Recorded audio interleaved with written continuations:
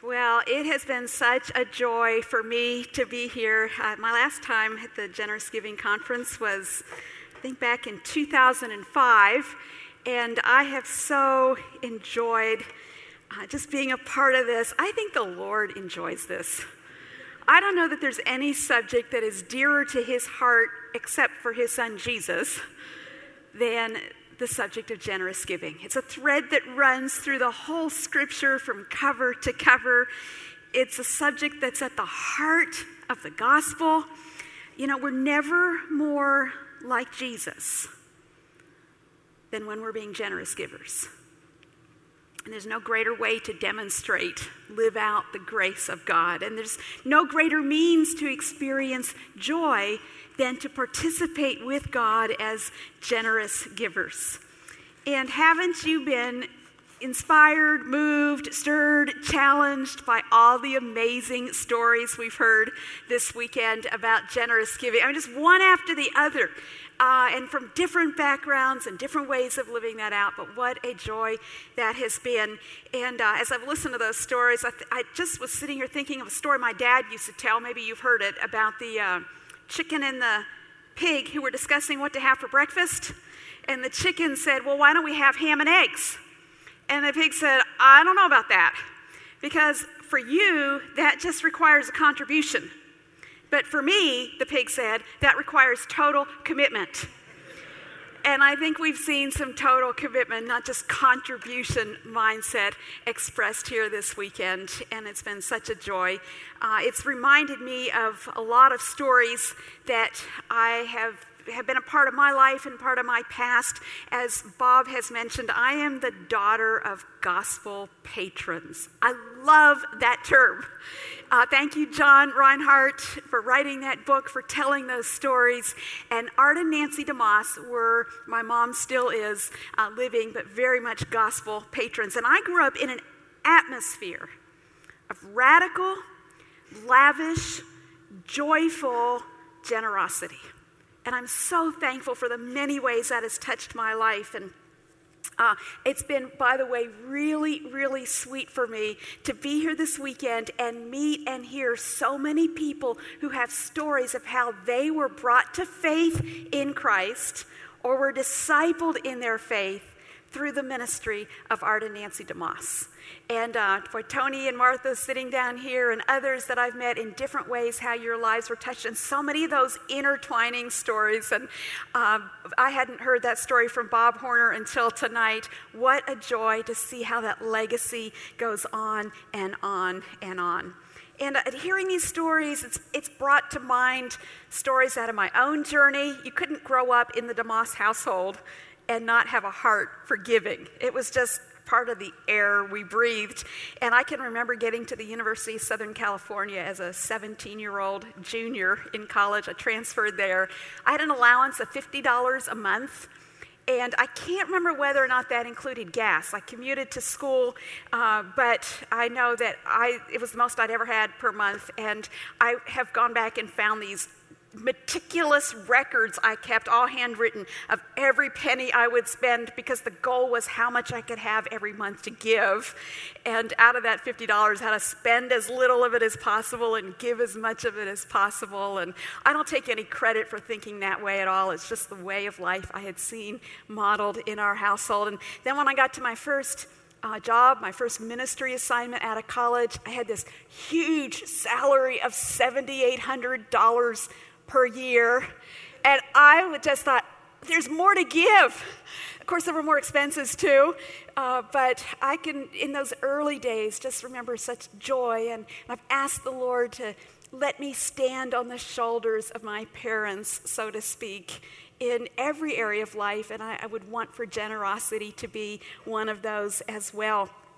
I've had the joy in my ministry life of investing all the resources that come in through book royalties or speaking honoraria, to put it all back into the ministry and invest it in the Lord's work. And that has been not only a joy, but also a great freedom for me just to have a clear heart. And I'm not saying everybody should operate that way or that's more spiritual than somebody else. I'm just saying it has been a blessing for me to say my heart is in this, not for what I get out of it, but for what I can give to serve the Lord and his people.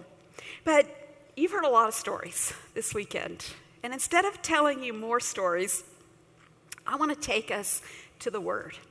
And that's where we see the heart and the basis of true gospel generosity. Because generosity apart from Christ and the gospel can take you to hell. Generosity in and of itself is not a virtue, is not particularly noble. It can be a matter of self-righteousness. It can be a matter of pride. It can be a matter of keeping up with other people who do. But gospel-centered, Christ-centered generosity is part and parcel of living out the gospel. And I want us to see this progression that you find through the scripture. We've seen it illustrated here numerous times over the last day or so. But this progression in the scripture, and then I'm going to illustrate it out of two passages. The first is we start with our infinite guilt. We are sinners. We deserve the wrath and the judgment of God. So all we have to offer him is guilt. And then God lavishes upon us his infinite grace, right? That's the gospel. Our guilt, his grace. And out of that equation comes flowing gratitude, heartfelt gratitude. Gratitude upward, and then generosity outward. So we have guilt toward God. He pours his grace out on us. We lift up gratitude upward. We spread generosity outward. And that results in even more gratitude on the part of the people who've been touched by his grace, mediated through us to them. And the sum total of it all is that God gets massive glory. He is worthy. We just sang that. So it's our guilt, his grace. We lift up gratitude. We spread generosity outward. More gratitude is lifted up to the Lord, and he gets more glory. Now, the heart of that and the essence of that progression is seen in two great chapters, passages of Scripture, one in the Old Testament and one in the New. We looked last night briefly at the one in the New, so I'm not going to spend a lot of time there, but let me just give you a bird's eye view of it again. 2 Corinthians 8 and 9. Judd took us there last night, and I hope this is a passage. If you have a heart for generous giving, you need to camp out in this passage. These two chapters, there are none greater. Just a treatise on God's heart for giving. Paul the Apostle calls giving a grace in these two chapters, and he refers to grace 7 times in these two chapters. And he talks about the example of the Macedonian believers who, on the one hand, had experienced severe affliction and severe poverty. But at the same time, they also had an abundance of joy and overflowing generosity. Now that is crazy math. That just doesn't make sense to accountant types, but it makes all the sense in the world in God's math. The Macedonian believers, they gave according to their means, Paul says, but they also gave beyond their means. Now I'm not sure exactly what that meant for them, but I know I would love to learn to live that kind of life. To give according to your means, and then somehow by faith and sacrifice to give beyond our means. And as you read this passage, there was no coercion. There was no begging for funds. These believers, in fact, who had suffered so greatly, Paul says they begged earnestly for the opportunity to give to the suffering believers in Jerusalem. They were looking for opportunities to give out of their extreme poverty and affliction. It's amazing. And so then Paul exhorts the Corinthian believers to follow the example of the Macedonian believers and to excel in this grace of giving. Excel in the grace of giving. He talks to them about planned giving, about cheerful giving. He talks about being channels of blessing. God blesses us so not so that it can stop with us, but it says in verse 11 of chapter 9, you have been enriched in every way so that you can be generous in every way. Channels of blessing. He talks in these 2 chapters about the multiplying effect of giving. It's supernatural. You can't explain this. We give out of what he has blessed us with. And then he promises to multiply our seed for sowing and to multiply the harvest of our righteousness. I prayed that for a couple here today who are generous givers. And I've prayed this promise for myself many times over the years. God says, I will give you bread for your own food. I'll meet your needs, but then I'll increase the seed that you have to sow. I said, Lord, would you give me more to give? And then I'll increase, God says, the harvest of your righteousness. So I say, Lord, take the seed, whatever it is you give me to give, and would you multiply the harvest of righteousness that results? And then more multiplication, because Paul talks about praise and thanksgiving being multiplied back to God. There's a multiplying effect of generous giving. And then we see in these 2 chapters that our giving is grounded in the gospel and the grace of Jesus Christ. For you know the grace of our Lord, that though he was rich, yet for your sakes he became poor, so that you, through his poverty, might be made rich. Here's an amazing Savior who divested himself entirely of his kingly glory, became poor to make us rich. Well, that's a passage I hope you live in, spend a lot of time, and I go back there over and over and over again, and it always inspires me to a greater faith and sacrifice and discipline and all that's involved in generous giving. But I want to take us in the time we have remaining tonight to 2 chapters in the Old Testament. We're going to move through them quickly. If you have an iPhone, a digital device of some sort, and you'd like to pull it out, I think you'll get even more out of this if you can follow along, beginning in 1 Chronicles chapter 28. 1 Chronicles, and you may just want to pull that out and have it available because I'm going to read several verses from those 2 chapters. But let me set the stage here. King David has had this illustrious 40-year reign over Israel. And now he's nearing the end of his life. And there's some unfinished business in David's heart. He's not satisfied just to have established and expanded the kingdom, but he has also longed to build a house for the Lord. But you remember that it wasn't God's plan for David to build this temple. That assignment was going to be given to David's son Solomon, who would succeed him on the throne of Israel. Now, let me just pause here and remind us that we all have a God-appointed mission and calling for our lives. And that doesn't look the same for everyone. Acts 13 tells us that David served the purpose of God in his own generation. I've been thinking about that this week and wondering, will that be said of me someday? Not that I serve the purpose of my organization or our donors or my friends, my colleagues, but that I served the purpose of God in my generation. I'm so tempted, and maybe you are as well, to get distracted with tasks that are good tasks, but they're not the ones God has assigned to me. And I think it's a question we need to be recalibrating. I'm 55 now, and my dad dropped dead of a heart attack at age 53. So I'm just thinking about these things and asking the Lord, am I investing my life in doing the things, not just noble things, good things, great things, things on people's agendas, but on your agenda for what you've called me to? Well, in the first 8 verses of 1 Chronicles 28, David assembles all the leaders of the people together in Jerusalem. And he tells them what his heart's desire is, this unfulfilled desire to build a temple, a house for the Lord. And then he tells them that God has chosen his son Solomon to carry out this great work. And then turn to verse 9, if you would, or scroll to verse 9. And David turns to Solomon now, and he gives a solemn charge to his son who will succeed him. And he says, "And you, Solomon, my son, know the God of your father, and serve him with a whole heart and with a willing mind. For the Lord searches all hearts and understands every plan and thought. If you seek him, he will be found by you. But if you forsake him, he will cast you off forever. Be careful now, for the Lord has chosen you to build a house for the sanctuary. Be strong and do it. What an amazing legacy to leave for the next generation.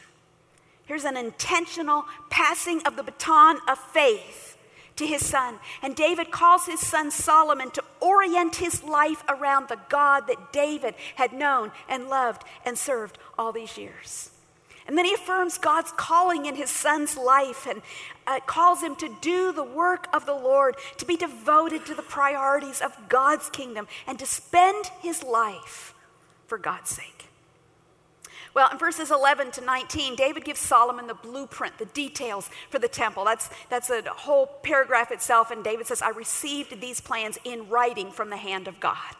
Here are the details. So David had received this message from God about what the temple was to look like. And then in verse 20, he knows that this is going to be a monumental undertaking. So he speaks courage into his son's heart. And he promises that he will have two resources. Let's look at them. First, in verse 20, he says, be strong and courageous and do it. Do not be afraid. Do not be dismayed. For the Lord God, even my God, is with you. He will not leave you or forsake you until all the work for the service of the house of the Lord is finished. So what's the first resource Solomon is going to have? Well, it's the presence of God. And we're reminded that from start to finish, God's work is always dependent on his presence, his power, his enabling. Let me remind this room full of generous givers that the ministries you invest in need the presence and power of God more than they need your money or anybody else's money.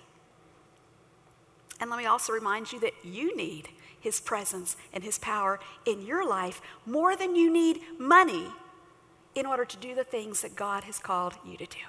So David says, God, my God, who's going to be your God, will be with you from start to finish. What an amazing promise. But then there's more. Verse 21, he promises that Solomon will have God's provision. And he talks about the labor, the human resources needed to accomplish this great task of building a temple. And all of this anticipates, in an old covenant sense, the building of a new and living temple called the church.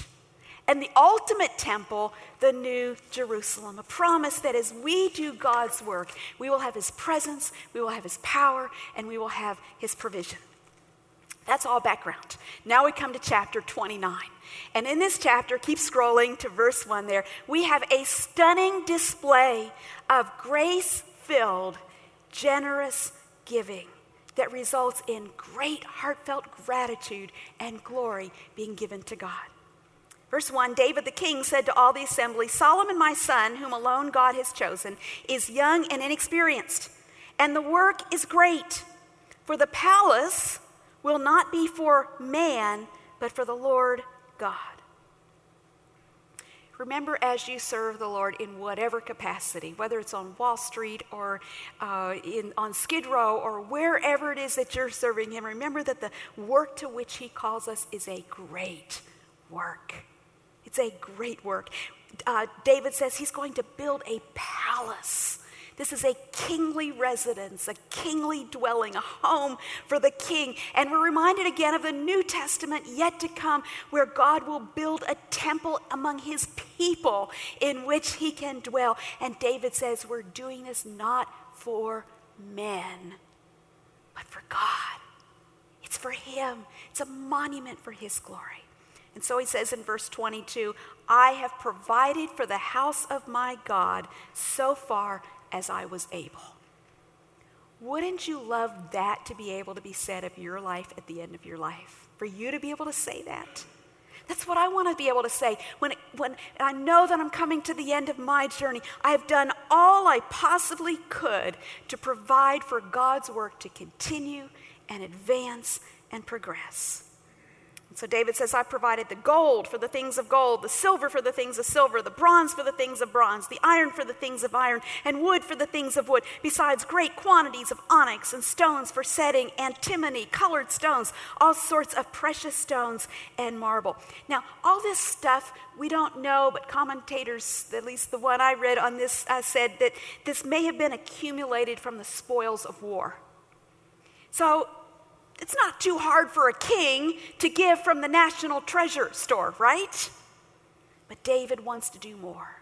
He wants to give generously out of his own wealth. So he says, verse 3, moreover, in addition to all that, I have provided for the holy house. I have a treasure of my own of gold and silver, and because of my devotion to the house of my God, I give it to the house of my God.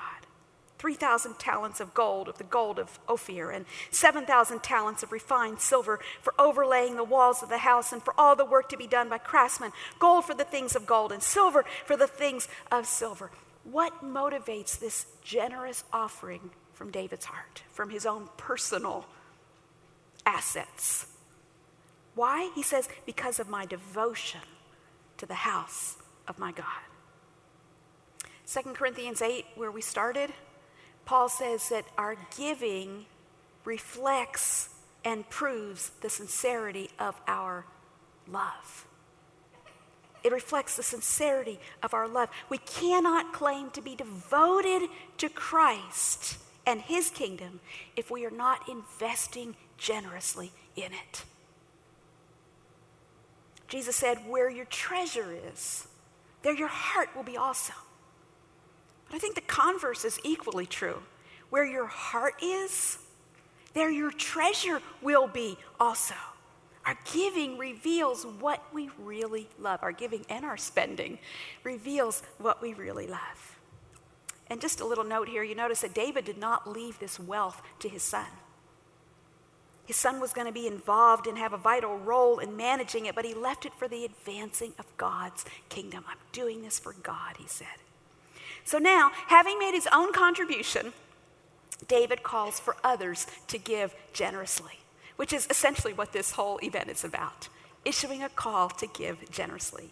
And David calls them, if you will, to become gospel patrons. I love that term. I'm going to be using that a lot in the days ahead. So he says in verse 5, who then will offer willingly, consecrating himself today to the Lord? Now notice what he doesn't say.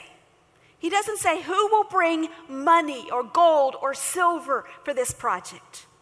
He says instead, who will give himself? Who will consecrate himself? Listen, you cannot be consecrated to Jesus and not be a generous giver.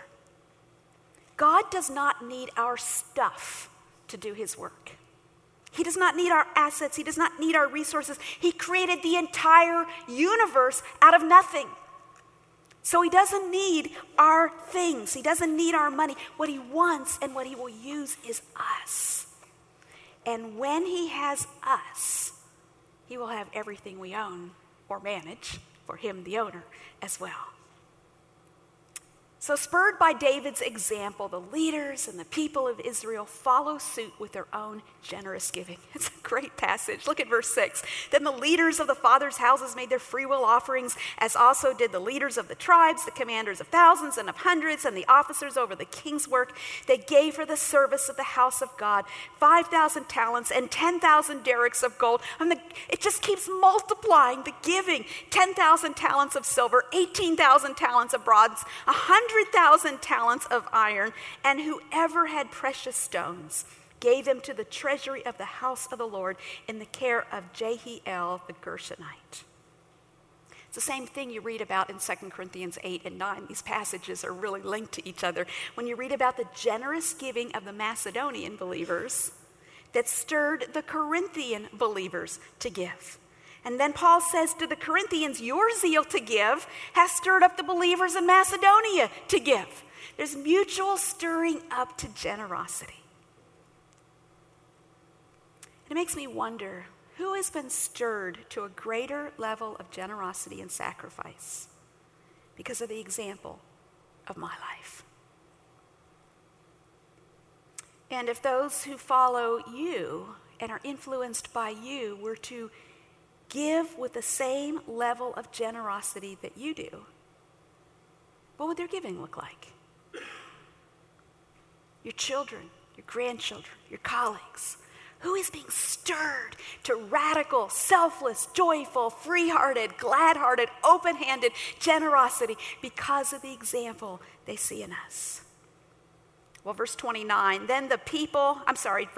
of chapter 29, then the people rejoiced because they had given willingly, for with a whole heart they had offered freely to the Lord. David the king also rejoiced greatly. And you see what we've been hearing all weekend, that targeted, intentional, free will, generous giving brings great joy to the people of God. On verses 10 through 19, I won't read this whole passage, but David prays and he worships God. He exalts God for his great power and majesty and glory. Verse 12, he says, both riches and honor come from you, and you rule over all. In your hand are power and might, and in your hand it is to make great and to give strength to all. And now we thank you, O God, gratitude going up. We thank you, O God, our God, and praise your glorious name. But who am I? And what is my people that we should be able thus to offer willingly? For all things come from you, and of your own have we given you.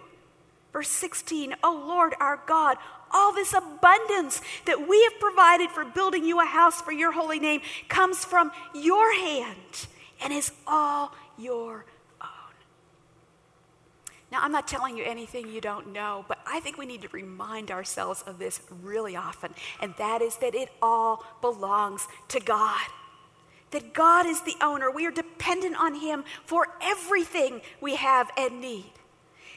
He is the source of all wealth. It all belongs to him. He owns it all. And that gives us a whole greater freedom in generously sharing it and directing it as he directs us.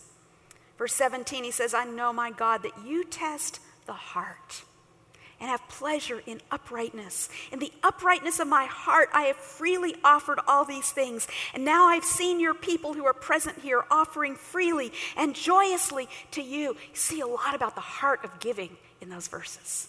See, God wants us giving with a pure heart.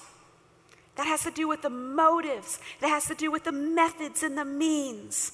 We see God wanting us to give freely and joyously. And we see that a lifestyle of generous giving inspires others to a lifestyle of generous giving. Verse 18, O Lord, the God of Abraham, Isaac, and Israel, our fathers, keep forever such purposes and thoughts in the hearts of your people, and direct their hearts towards you. Grant to Solomon, my son, a whole heart. It's a great thing to pray for your children and grandchildren, that he may keep your commandments, your testimonies, and your statutes, performing all, and that he may build the palace for which I have made provision. And again, we just see that in order to fulfill his calling in life, Solomon's greatest need was not material resources. He did need those, and God did provide those, but what he needed even more was a heart for God. A walk with God, more than he needed material resources. Remember that as you think about what you want to pass on to your children. Well, verses 20 through 22, the whole congregation blesses the Lord. They offer sacrifices. Verse 22, they ate and drank before the Lord on that day with great gladness. You see the joy theme in these two chapters and in 2 Corinthians 8 and 9, the joy that comes with great generosity that's a response to God's amazing grace. When I think of the joy of giving, my mind goes back to a man who was a friend of my dad's. His name was Dick James, and he was the inventor of the Slinky toy. He was a young engineer who invented this in the early 1940s, and this invention propelled Dick James to instant overnight fame and fortune. Now, all of a sudden, he had the resources to do whatever he wanted to do, and he did. He traveled the world and tasted of everything he could, but he found this deep emptiness and longing and dissatisfaction in his heart. None of it satisfied him as he thought it would. And in that process, Dick James came to faith in Christ. My dad got to know this man and shared his story often with us as we were growing up. This man, after his conversion, was totally sold out to the Lord. And he felt at one point that God was calling him to South America to be a missionary. He gave away everything he had. He had an uncle who died and left him a small inheritance, and he gave that away. And he didn't want any bank account to lean on. He didn't want to raise support. And my dad would remind us, God doesn't call everyone to live this way, but this is what Dick James did. He was just radical, and he wanted to fully trust God. But he did confess later on to having held out on God in one little point. He kept with him when he went to South America the original die for the Slinky toy, thinking that if perchance God would let him down, he could start making Slinky toys in Latin America and open up a whole new market. Well, then he told about the day when God spoke to his heart and he went to the Pacific Ocean and threw that die in the ocean and became a really free man. Now, there were some sad and tragic parts of this man's story. You may have read parts of it elsewhere. Don't believe everything you read. But this man had just this core heart to want to go hard after God. And in that process, he wrote a letter to my dad. I have actually the original of this, where he expressed the incredible joy that he experienced from being sold out to Christ. Let me read to you just a paragraph from that letter. He says, "I praise the Lord that he has shown me both sides of having much of this world's goods and having nothing."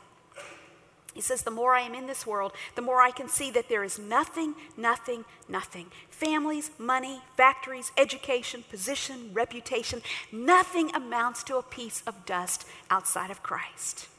He is everything, all total. He is king. He is wonderful. He is love, life, peace, happiness, lovely, wonderful, to be praised. He is our all. He is the foundation. He is the rock. He is the only way. He is breath, bread, water. Praise God. Glory, glory. I want him and only him, 100%, nothing else. Hallelujah. I want to know him. I want to glory in him. I want to follow him. Glory to his name." My dad would sometimes say when he read that, he said, "People might call that man a fanatic." And then he would say, "I wish I was that kind of fanatic."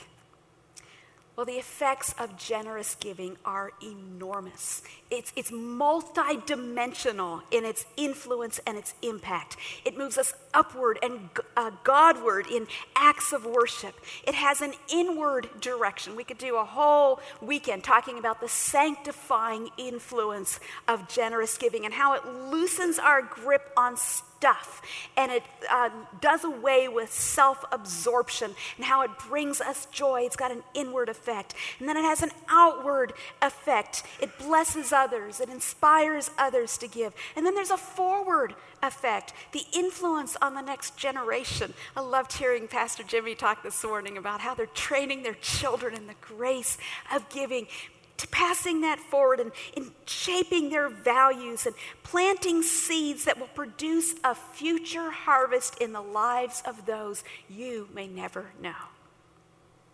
So, what are you doing today in the area of living giving that will outlive you? What are you passing on to the next generation? And I don't mean just your children. I'm a single woman. I don't have my own biological children, but I'm influencing a next generation. And if they love what I love, what I really love, if the next generation loves what you really love, how much will they love the Lord our God? If they adopt the priorities that we have modeled, not just what we say our priorities are, but the ones we demonstrate, how earnest will they be about serving the Lord and others? Okay, I got to talk for just a few minutes about Art DeMoss, my dad. And I spoke on this when I was here in 2005 at Generous Giving, and I understand somewhere in the archives they have this message, and hopefully they can, when they get back, maybe put that up on the website. If you want to hear more about this man, I shared a whole message on that. Let me just give you a few glimpses about him. Nearly 35 years ago, on the weekend of my 21st birthday, I received a call that my dad had had a heart attack and was instantly with the Lord. I'd been with him that morning, actually, and then had flown back to Virginia where I was serving in a local church at the time. He was 53. My mother was just 40. There were 7 children, ages 8 to 21 at the time. My dad met Christ in a radical, life-transforming encounter when he was in his mid-20s. He never got over the wonder of the fact that God would have saved him. Early in his marriage, he and my mom started a small insurance business at the kitchen table of their first apartment. And my dad pioneered the direct mail mass marketing of health and life insurance. He was the first one. Is that my mic doing that? Sounds like it might be. Try that. They pioneered in mass marketing of health and life insurance. He was the first one to sell insurance without agents. Some of you are old enough to remember Art Linkletter doing commercials for this insurance company, and that's how his business was developed. The business prospered, and at the time of his death in 1979, it was worth somewhere around $250 million. But in the process of building that business, he was a man of one single solitary purpose. And that was to glorify God and advance God's kingdom here on earth. And that is all that really mattered to Art DeMoss. And my mom was such a partner with him as well in that heart. That's what got him up in the morning. It's what kept him going through seasons of prosperity as well as seasons of great adversity. He was a man who lived in the light of eternity. You see, he knew that the National Liberty Corporation that he had founded would soon be forgotten. But he wanted to leave an eternal legacy. He wanted to take with him and send ahead before him to heaven true spiritual riches. So as a result, he wholeheartedly pursued God and sought to honor him and serve him. He loved God's word. He loved reaching people with the gospel. I was telling somebody today that he witnessed to everything that moved. And he had some interesting ways of doing that, but God just seemed to take him to ripe fruit, people who were ready and that the Spirit had moved on their hearts to trust Christ. And then he had this incredible heart for giving. And in so many different ways. He was not flamboyant or flashy about this, but we lived in that home. We knew what drove him. We knew what motivated him. We sat there on Sundays at the dinner table reading missionary letters with a map of the world on the wall of our breakfast room there with pictures of missionaries that we had supported in different ways and their strings tied from their picture to the country where they served and reading their letters and just grew up in this atmosphere of loving to give. Because grace flows out in generosity, right? I had a gentleman tell me here last night about how he came to know the Lord, and he says, and when I got God's grace, it just started coming out in generosity. That's what it does. Stingy believers, I mean, is that something that should not make any sense at all?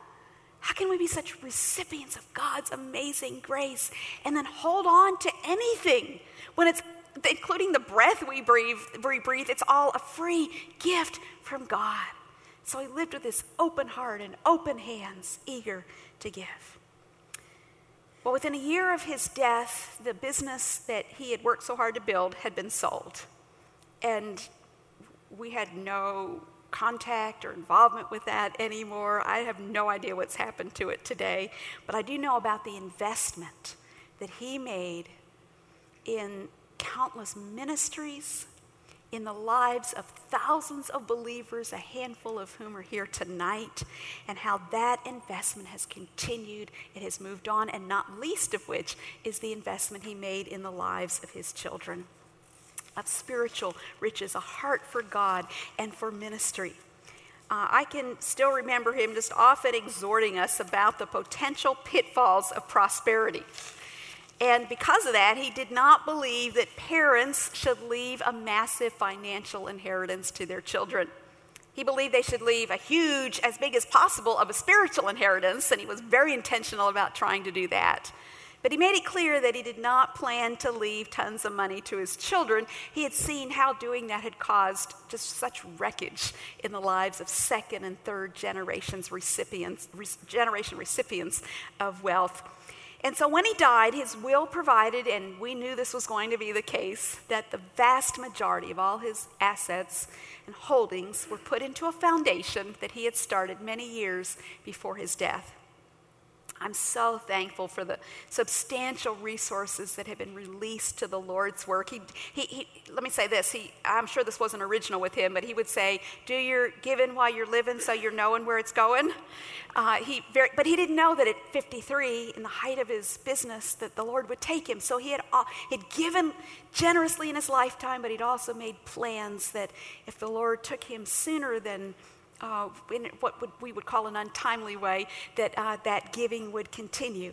And I'm just thankful for the many, many thousands of people around the world who have come to know Jesus as a result of his generosity. I'm also thankful, by the way, let me just say this as a next generation, a daughter, I'm thankful that those funds have not been in my pockets. And I'm thankful for the temptations, the choices, the potential dangers that I have been spared as a result of his wise planning and stewardship. And most of all, I'm so thankful for the incredible legacy that he left me of a heart for God, a passion for his kingdom, a desire to be a generous liver and giver, and to pour out my time, my resources, and my life for the sake of Christ and the gospel. I have in my possession a copy of a note that my dad wrote that was dated April the 4th, 1977. And at the top he wrote, "What are my lifetime goals?" He listed 5, and the first was a certain amount of money that he wanted to be able to give away. It's a figure that would make probably just about anyone in this room gasp. And in God's providence, and as the result of wise stewardship and planning, he has been able, within the lifetime of his children, to give in excess of that amount. And so that was his first lifetime goal. Then he wrote on that same piece of paper, "What are my goals for the next 3 years? And if I knew I were to die in 6 months?" And both of those centered around his goal to extricate himself from his business so that he would have more time to devote to the Lord's work.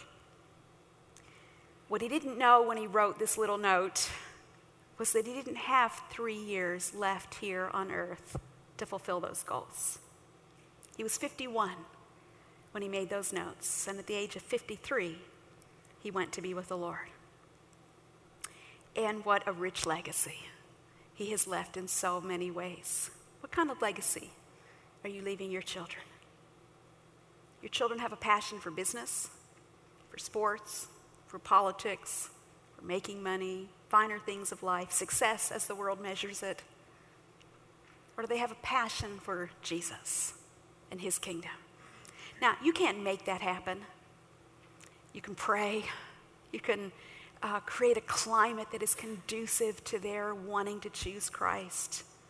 But 35 years after you're buried, as I stand here today reflecting on the legacy left by Art DeMoss, what will be your children's, your grandchildren's recollection of you? Will it be a dad and mom on their knees? That's the indelible image I have of Art DeMoss, starting every day on his knees, in the Word, in prayer. It was the number one priority of his life. Will they think of parents who were passionate about bringing people to Jesus? Will they think about parents who lived generously for the sake of Christ and the gospel? I'm so moved by what was shared earlier tonight, and the fact that we're here today because 5 generations ago, a 20-year-old Thomas McClellan consecrated himself to the Lord. And you just wonder, 5 generations from now, what might it be that God would be doing in this world as a result of your life and your heart for his kingdom? I want to share just a closing quote with you here, if I can find the right page. Some of you remember the name Robert Murray McCheyne, who was a Scottish pastor in the 19th century. And he said, some of you pray night and day to be branches of the true vine. You pray to be made all over in the image of Christ. If so, you must be like him in giving. A branch bears the same kind of fruit as the tree. An old divine says, well, what would have become of us if Christ had been as saving of his blood as some men are of their money? He says, oh, my dear Christians, if you would be like Christ, give much, give often, give freely to the vile and the poor, the thankless and the undeserving. Christ is glorious and happy, and so will you be. He said, it's not your money I want, but your happiness. Remember his own word. It is more blessed to give than to receive. Would you bow with me in prayer for just a moment?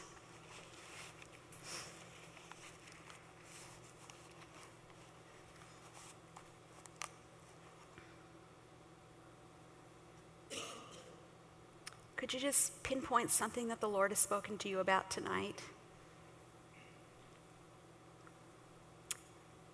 And just say, yes, Lord, to whatever it is.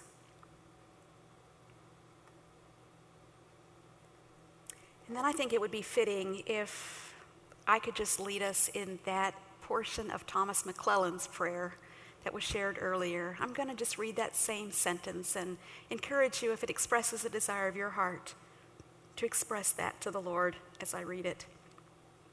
And I join, and Lord, we do join our hearts in saying, I consecrate all that I am and all that I have, the faculties of my mind, the members of my body, my worldly possessions, my time, and my influence over others, all to be used entirely for your glory and resolutely employed in obedience to your commands as long as you continue to have me in life.